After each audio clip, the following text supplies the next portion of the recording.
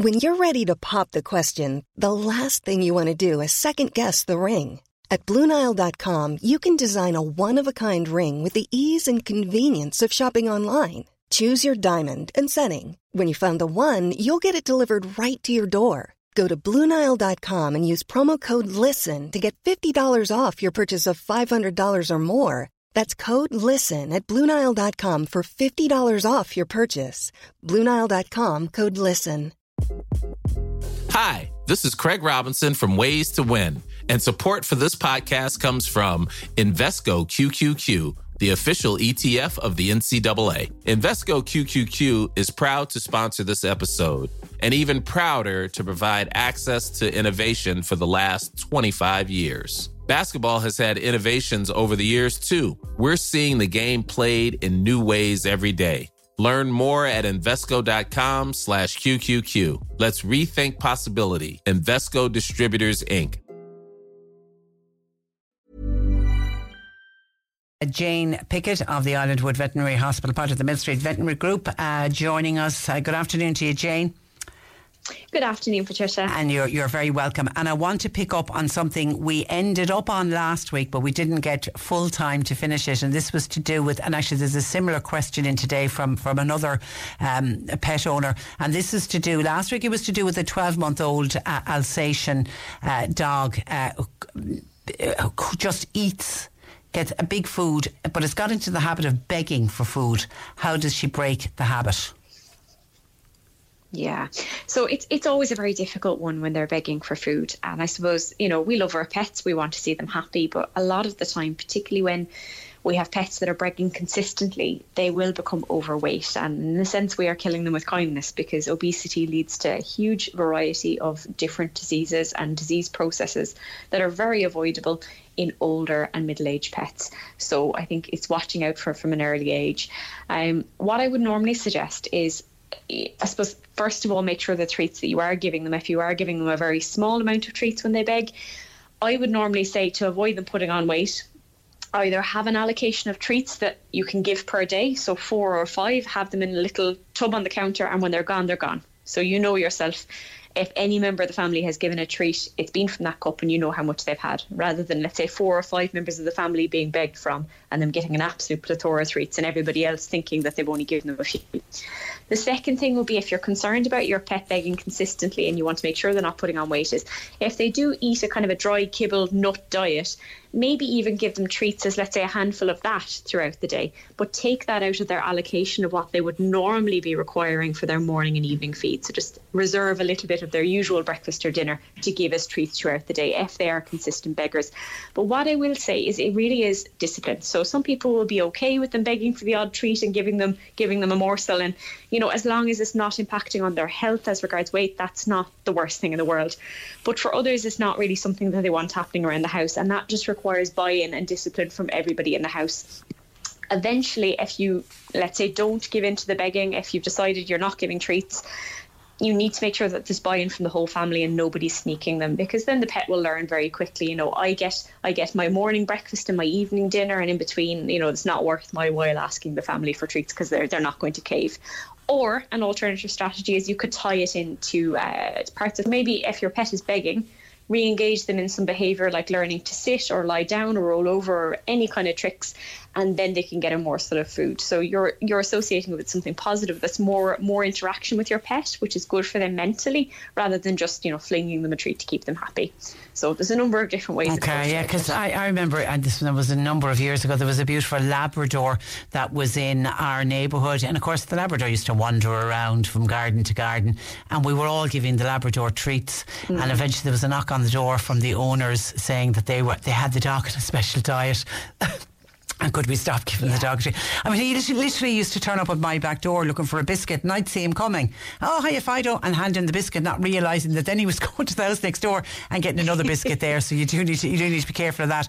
Now, this is kind of, it's similar but slightly different, because this is an older dog. This is somebody who has a Jack Russell, 15 years of age. Now, this obviously is something new, is constantly barking for food and drinking water. He's also started wetting inside in the house. Would Jane have any idea on what could be the matter with him? Okay, so I think you've noticed change in your pet, and change is always an indication for a visit to the vet. So if they're drinking more than usual, peeing inside in the house, and that would normally not be their behaviour, that could be an indication that there may be a problem, I suppose, with the kidneys, potentially even some hormonal diseases like diabetes, hypothyroidism, or hypoadrenocorticism. So there's a number of different diseases that can come along with old age that might change the drinking and the urination habits, but also make them constantly bark for food. I would say that there's a few possibilities here. Some of it could be part of old age, a little bit of senility, so that may have changed behaviour, but it does sound like there may be an underlying medical reason, particularly if it's drinking, peeing and eating that's involved. So I would advise a visit to your vet. It may be that they'll do a full health check, but I would say that it's probably a case that they may recommend, based on what they find and in discussion with you, they may recommend taking some blood tests just to double check how everything's going on underneath the surface. But well done for realising, well done for noticing, and I think it's definitely a trip to the vet is warranted. Okay, and then Catherine was on to us. She's travelling to France. Now she's going to be travelling from Ringaskiddy to Roscoff, and she's bringing her doggy along for the journey. She's been told by Brittany Ferries that she doesn't need a ringworm tablet, but her vet has led her to believe she does need a ringworm tablet. So she's coming to you. Do you know anything about the situation on travelling between Ireland and France and the need for a ringworm tablet for a dog? Okay, so I suspect rather than ringworm, it's probably a tapeworm tablet. So ringworm is a skin disease. It's not something normally we can guard against with a kind of a preventative tablet, but normally it will be tapeworm treatment that will be required in advance of movement. And that's because tapeworm is a worm that's endemic to some regions of countries and areas and not to others. And we just want to avoid moving those parasites around the different countries of the world. It is always best in advance of travel to double check the country's website as to what the entry requirements are. To my knowledge at the moment, tapeworm is required, but what I will say is there have been a number of instances recently, I would say, where I know in our practice we've recommended that a tapeworm treatment be given before travel to the UK, for example, and that's not legally required. But I know anecdotally some of our clients that have travelled have had maybe problems at ports, and it's always safest just to have everything possible done so that there's no problems even feasible on the other side. So I would say it's a difficult one. You're getting kind of mixed signals, but I'd say the best thing to do is check the destination country's government website as for the legal requirements. But we should all be using routine treatment for tapeworm anyway, so we should all be worming an adult dog at least every 3 months. So I would normally recommend that it's good practice, and particularly before travelling. Because you need a pet passport. You need a pet passport, don't you, as well?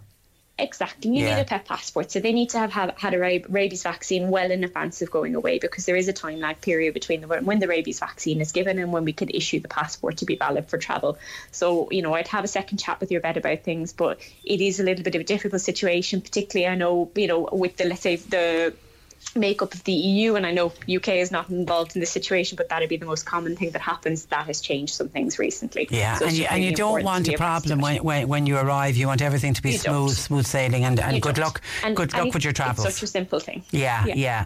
Okay, question please for Jane. I've been hand feeding my 1-year-old dog, and now I simply can't break the habit. At the start it was for interaction with her, but now I feel I'm stuck. If I don't hand feed, she's very slow to eat on her own. Any suggestions, please? Okay, this is a difficult and slightly unusual one. I think I can completely understand wanting to hand feed to have some interaction with your pet, but I can completely understand you don't want to be doing that twice a day for breakfast and dinner. Certainly the pet should be able to eat on its own unless there's any other underlying medical issues. It doesn't sound like there is. I'll assume they're otherwise healthy. You say they're slow to eat when they're not being hand fed. That's probably just because they're used to being hand fed. If they will eat from the bowl a bit more slowly, it may just be a case that they need to get used to it. To be honest, I'd probably leave them to eat in the bowl as long as there's no other problems in your dog as well. I would leave them to eat in the bowl. It may change their habits slightly. It may take them a little while to adjust, but they will. They'll get hungry and they'll have a snack from the bowl if it's available. Okay, Shane has a 2-year-old mini dachshund. Recently, he started licking his paws and what appears to be biting his nails. Any ideas on what's going on, Jane, or does he need a trip to the vet? He needs a trip to the vet. That little dog sounds like he's itchy. So normally we think of itching and scratching as classically kind of scratching at the trunk with the back feet or itching the ears off the ground. But really most commonly, I would say 90% of the dogs that present to me as, let's say, an underlying itch will be biting at their feet. And that's kind of like us because it's an easy thing to get to. If they're itching and scratching and their toes are a little bit itchy, they can get to them easily. Whereas let's say if a part of their back was itchy or scratchy, it's very difficult for them to get to that. So normally it will manifest as biting or chewing at the toes. There's a number of things that could be going on, from a simple parasite infestation right up to allergies. It really requires a full investigation. So I'd say definitely take a trip to your vet at this stage before it gets any worse. But well done for noticing and picking up on it. Okay, listen, as always, a pleasure. Thank you for that, Jane, and we'll chat again next Thursday. Brilliant. Thanks for joining us. Bye-bye. That is Jane Pickett even, from the Islandwood Veterinary Hospital, part of the Mill Street Veterinary Group.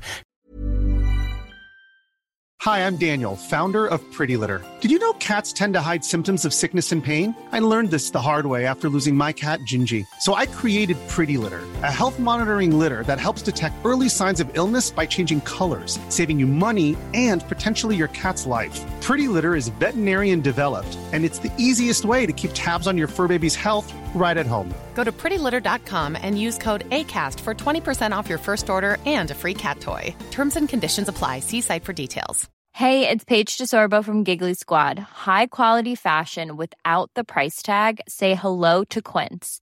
I'm snagging high-end essentials like cozy cashmere sweaters, sleek leather jackets, fine jewelry, and so much more. With Quince being 50 to 80% less than similar brands. And they partner with factories that prioritize safe, ethical, and responsible manufacturing. I love that. Luxury quality within reach. Go to quince.com/style to get free shipping and 365-day returns on your next order. Quince.com/style.